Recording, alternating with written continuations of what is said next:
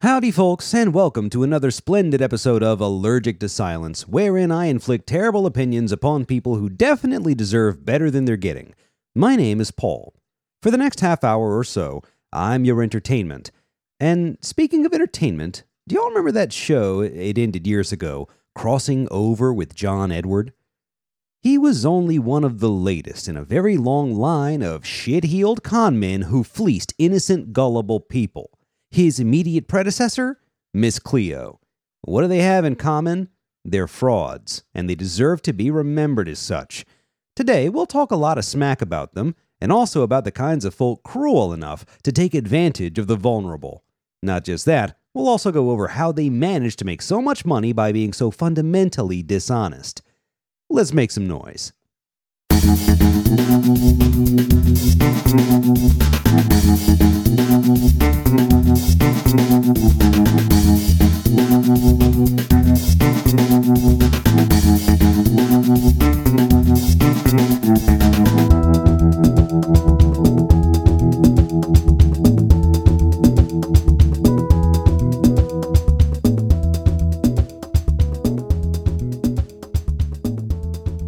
P.T. Barnum is reported to have observed, "There's a sucker born every minute."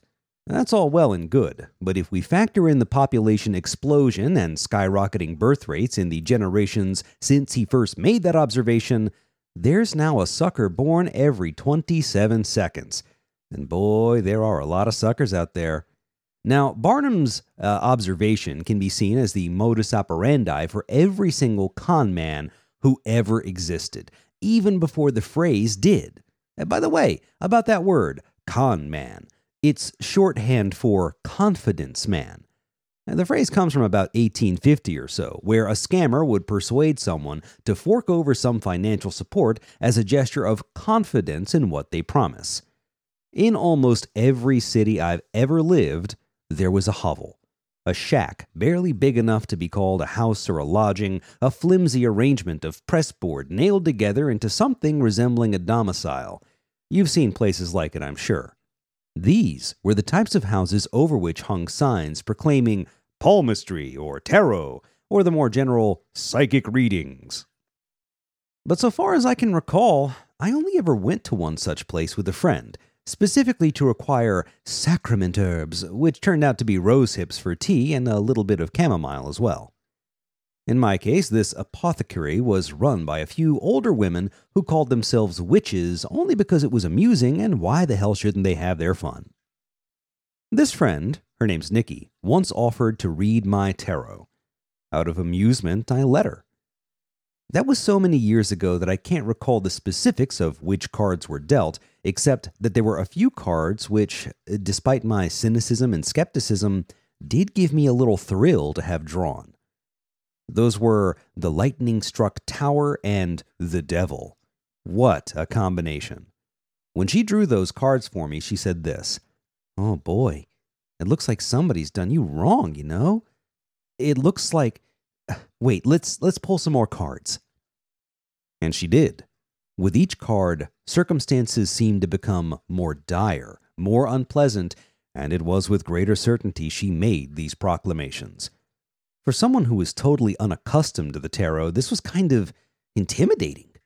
Honestly, staring at a bunch of symbols I'd never encountered and the pseudo-mystical way that Nikki interpreted their appearance in the deck gave me a bit of a chill. At this point, I must have been about 15 or 16 years old, not quite old enough to have seen through the superstition for what it actually was.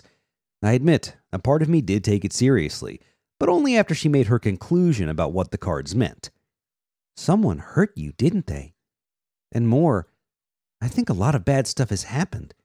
I can't know what, but the cards spell disaster, I think. I can't tell if it's only bad things that have happened or if there's more to come, but I'm worried about you." The combination of unfamiliar cards, the seriousness of her tone, and the recent unhappy events that had been going on in my life — I had been bullied a lot in school, and we were just barely surviving Hurricane Katrina — those things hit me right in the heart. I was shocked at how specific and detailed these cards could be at knowing what I was going through. Until I stopped and gave it a moment's consideration. Who hasn't been hurt at some point? A lot of bad stuff has happened. Well, that's life, isn't it? The evasive, non-committal language about not being able to tell whether this foreseen tragedy was in the past or in the future permitted that prophecy to be completely inaccurate, and as long as the future's coming, there's always a possibility the cards could end up right strictly on coincidence. Now, that reading was all for fun. We didn't take it too seriously. There was nothing serious about it, nothing to be taken as life or death certainty. But for many people, the tarot and the misfortune that the cards and their readers can prophesy are matters for very, very serious attention. There are people out there who will shell out considerable sums of money to have their futures divined from a deck of cards, all dealt by grifters who don't ever use specific, concise language in any of the fortunes or misfortunes they predict. It's not even fair to say that it's a prediction. A prediction is forecasting the likelihood of something to occur. You can't predict something that's impossible, right? But let's think back to what Nikki did. Even if she didn't realize it at the time, she was using a technique that's been employed by con men for generations to swindle people out of their cash. That technique is called cold reading. What is cold reading? A fucking hustle. Let's talk a bit more about this. Cold reading is a technique that has been employed by shills and grifters for generations to convince innocent dupes that the cold reader has some mystical link to the great beyond. It's a confidence tactic. Someone with an overwhelming personality asserts that something is true, and the cowed congregation simply accepts it as fact.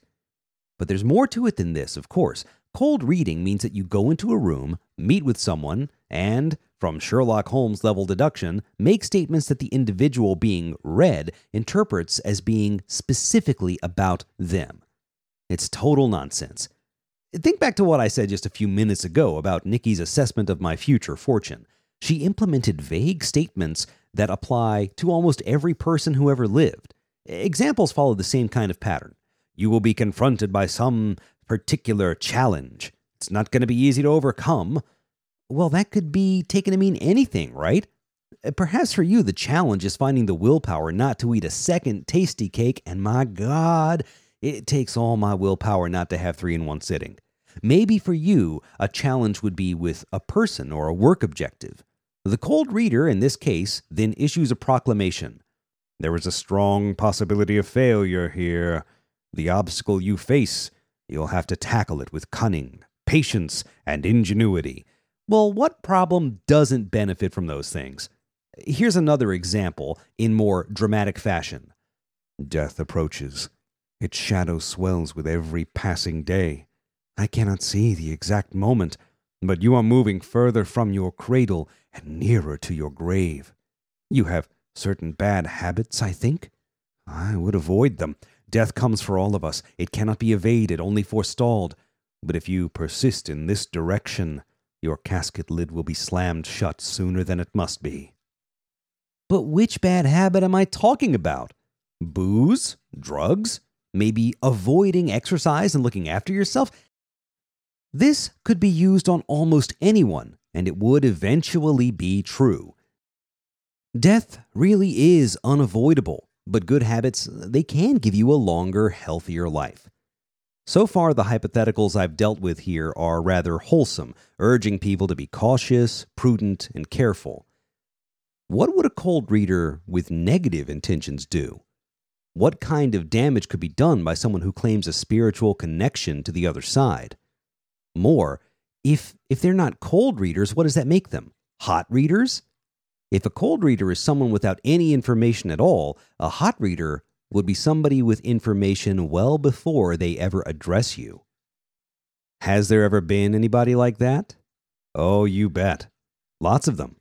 For now, let's consider the case of one of the most famous hot-reading religious con men to ever live, Peter fucking Popoff.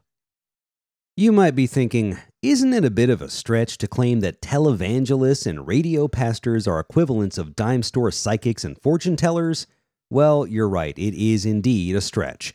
It's a stretch insofar as the dime store psychics and ditzy tea-swilling 40-somethings and a rundown coven have absolutely nothing on the well-established and incredible grift of evangelical sorts. The most notorious to ever be exposed was Peter Popoff. Let's have a little history lesson so that you can really appreciate what a magnificent cocksucking scumbag this malevolent sharp-suited dimwit motherfucker was. Peter Popoff was a pastor. He was one of those jackasses who got on television advertising his services to swollen congregations of ignorant, desperate people. For money, God would be able to cure your sicknesses, however grave. He would be able to remedy whatever ailed you, and he didn't even have to ask what that ailment was. Peter Popoff seemed to know, without ever speaking to you, what was wrong. That was the big draw. Peter Popoff would take the stage and walk his way down to complete strangers, pronounce their names, and know their troubles. All this information was given to him directly by God. There could be no other explanation. Except, there was. Peter Popoff and his wife, whose name I don't remember because I frankly don't care enough about her to learn it, would get his own stooges in the audience, participants in the con, to chat up others and learn a little bit about them. Their names, their illnesses, all of that. But how could he associate those issues, just names and problems, with specific individuals? His rotten wife, her name is Liz, or so Wikipedia says, but I'll probably forget it in 10 minutes. Liz was feeding him information about his guests gleaned from the planted parishioners. He could confidently assess someone's name, their general location, and their specific illness, all by way of a radio put into his ear. His wife's voice would announce the name, the illness, and where they were sat, and so it seemed he really, truly possessed some kind of clairvoyant, psychic connection to the other side. Let me be perfectly frank about this. I don't hate many people, but I hate that man. I despise everything he ever did, and when he dies, I'm going to make it a point to visit his grave and dance on it and then piss on his headstone. I'm talking active, premeditated grave desecration, and I don't give two flying fucks who knows it. Y'all think I'm playing? Nope. I am completely willing to get arrested for trampling the ugly monument to his awful memory. Peter Popoff wasn't just putting on a show. He wasn't just having some fun. That bastard was hurting people, fleecing them for money, convincing them that some kind of financial donation to his cause would bring about a cure for their sicknesses. These were invalids, people sickened with cancer, stricken with grief over their impending mortality. And that scoundrel, that rotten bastard, that low-down goddamn bipedal catastrophe swindled them. Peter Popoff deserves rebuke. In my opinion, he deserves a long walk off a short pier. But don't worry, he was exposed by none less than the magician James Randi. Randi and his crew of skeptics decided to tune in to the radio broadcast over which Liz was giving Peter his valuable information. He recorded it, he exposed it, and for a while, Popoff was unable to scam anybody. I'm so sorry to report that he's back at it, and this time he's selling miracle water, or at least he was a few years ago. Yet just when you think this motherfucker cannot possibly go lower, he keeps on digging. Well, so be it. Peter will get what he deserves eventually if all we do is wait. There's no way you can go around fleecing people like that without having some kind of consequence, right? Well, it depends. In the early 2000s, after the national tragedy that was 9/11, people were desperate for a sense that everything would eventually return to normal. Having no foreknowledge of the pandemic that would come years afterwards, they couldn't know that normal was a possibility so remote it didn't bear seriously considering. So they did what any reasonable person would do. They became obsessed with whatever was on television. If you liked scummy, trashy people, there were talk shows. If you wanted to peer into someone else's drama to be reassured your life wasn't all that bad, there were televised court proceedings. And if you wanted a degree of certainty that we endure after our deaths and that it is at all possible to communicate with the great hereafter, you watched Crossing Over with John Edward. John Edward. There was a legendary episode of South Park taking this dickhead down, and it was one of the greatest moments in television history. John Edward, you see, presented a credulous take on the afterlife, specifically that he had some key to the kingdom that permitted him unfettered access to the ghosts of the people you love. The audience would come in seeking some kind of certainty that the people they adored weren't really gone, and Edward capitalized on this. I mean, literally, he capitalized on misery and made a fortune doing so. He lied through his fucking teeth, conning the mournful, suffering survivors. In some cases, the loved ones they missed so dearly had died unpleasant deaths. And here was this con man, this confabulating bastard, giving them the lies they so desperately wanted to be true. What they don't show you on the television version of Crossing Over is that he missed a lot. He had a lot of terrible predictions that were complete misses. But of course, on the show, you only see the success. Yeah, John Edward was perhaps the most famous at it, but he was by no means the first, and he won't be the last. Mediums are like psychics insofar as they both have a con game to run and have an almost total absence of conscience.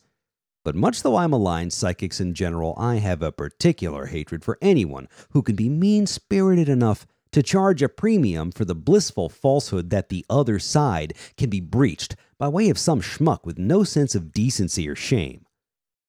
You might imagine that having access to the internet would make people more aware of how this bullshit works, but no. Thanks to the power of cognitive dissonance, people can go online, find articles that support their perspective, and ignore everything else that contradicts their beliefs.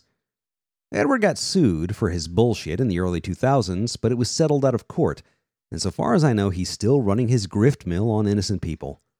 I do sometimes wish that we could convene with the dead. That way, when he finally passes, I can send him a psychic message letting him know what a piece of shit I thought he was. He hasn't been the only scammer working the airwaves, of course. In fact, there was one vaguely Jamaican spinner of silliness who dominated long before he did. Yes, that's right. I'm about to talk shit about Miss Cleo. Call me now, darling. It was a refrain I heard a lot on late-night television in the late 90s, always uttered in the fakest Caribbean accent to ever blight the airwaves. This catchphrase belonged to none less than Miss Cleo, whose real name was Yuri Del Harris, and she was born in California. If you're young enough not to have seen her commercials, it's totally worth the 10 minutes to look them up on YouTube or other video platforms and witness the sheer temerity, the audacity that lady possessed. Possessed in the past tense because she's dead. I'm not going to celebrate that. She was a grifter, sure, and a confabulating jackass with an accent lifted directly from the outtakes of Cool Runnings, but she didn't die a pleasant death, and I can't bring myself to be as shitty to her as she was to everyone else. Hold up, you might find yourself saying. She was just running a telephone hotline for psychic readings. How much harm could that possibly do? A lot, actually. It wasn't just that she advertised fraudulent nonsense. It's that she guaranteed it was accurate, and she adopted an extremely aggressive sales pitch. She encouraged the people working for her to persist with their callers and annoy them for yet more services. People like Miss Cleo capitalized on our sense of fear about the future. And if you are a certain kind of person, you will divest yourself of incredible sums of money for any kind of assurance that the future possesses hopeful possibility. Or, viewed another way, you might pay to have someone confirm that the bad things you suspect may happen really will happen, so that you can feel justified in your dour assessment of life and everything in it. She was the queen of psychic fuckery, but she wasn't the last. There are still hundreds, thousands of people out there sapping others of their disposable income with dishonest misrepresentations of their psychic aptitude. Shit, with a little practice, anybody can be a psychic. Oh, you don't believe me? Fine, I'll prove it. As of this moment, I am no longer Paul, the host of Allergic to Silence. I am the Great Zigzag, a master of the mental arts and commander of all things psychic and erotic. No, not erotic, esoteric. Yes, that was the word. Now, for this to work, I'm going to need you to get into a quiet space where you can clear your head. Maybe light a candle. Not for mystical reasons, I just think candles are pretty. Now, within your quiet space, I want you to do something for me. I want you to think of a number between 1 and 10. Don't worry, I won't ask you what it is. Have you got it? Have you got the number? Good. Now, I want you to take that number and multiply it by 2. So, your first number times 2. Now, I want you to add 8 to the result. Got it? Take your first number, double it, and add 8. And now I want you to divide that new number by 2. Got it? Okay. And now, final operation, I want you to subtract the original number from the total. And now, the number you have remaining is 4. Neat, right? And if you didn't end up with 4, then you have a bigger problem than me being a bad psychic. The problem is you can't fucking count. Anyway, witness my psychic abilities and aptitude, and also understand that it's a mathematical inevitability that any number you choose between 1 and 10 would give you the same result every single time after you follow these simple operations. It doesn't matter which number you start with, it always works. This is an example of what's called mentalism by honest performers, or an intangible connection to the other side by charlatans with a ton of guile and not a single ounce of guilt. As with cold reading, it's a tactic that can be employed by anyone, anywhere, with only a little training and a whole hell of a lot of confidence. If I can do it, you can do it. And if anyone can do it, why in the world would we believe that some random schmuck has a better connection to the hereafter than we do? Now, I came down pretty hard on psychics, mediums, and all the other con artists out there who don't produce anything useful and take people's hard-earned money away from them. But some of you might take umbrage with me lumping in harmless stuff like astrology and reading the tarot with people who are actively participating in swindling innocent dummies. I'll permit that, while they are absolutely as bullshit as cold reading and the hordes of psychic jackasses out there glad-handing the rubes, they aren't nearly as damaging, provided that you know ahead of time they don't actually mean anything.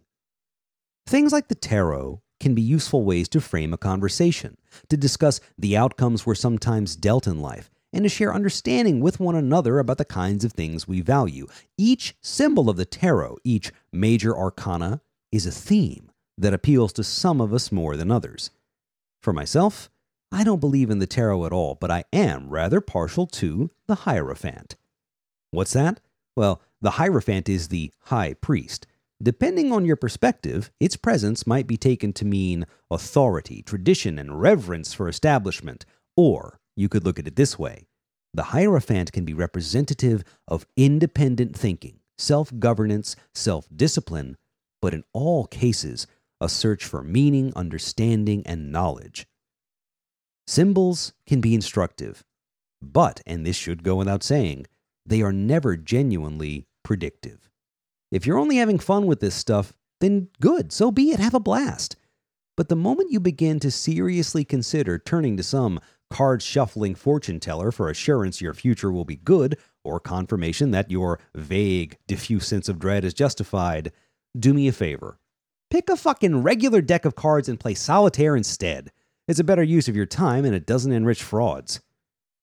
Well, that's all for today, I think. Just remember, psychics are bullshitters, mediums are liars, and anybody who tells you different is probably selling something. They're just regular old shills. Speaking of shills, if you enjoyed today's episode, consider sharing it via social media. You can find Allergic to Silence on all the major podcast platforms, but I happen to like Spotify. By sharing this, you increase the likelihood that I can take this engine of cynicism mainstream and turn it into a vehicle for advertisement. What? I literally just spent 20 minutes telling you why psychics are shills and grifters for lying their asses off. At least I'm telling the truth. I went in on that motherfucking Casper money, you know? Hell, they advertise for everyone else. I wonder if in the future they'll ever advertise with me. Maybe I should call a psychic about it. Nah. Until next time, stay loud.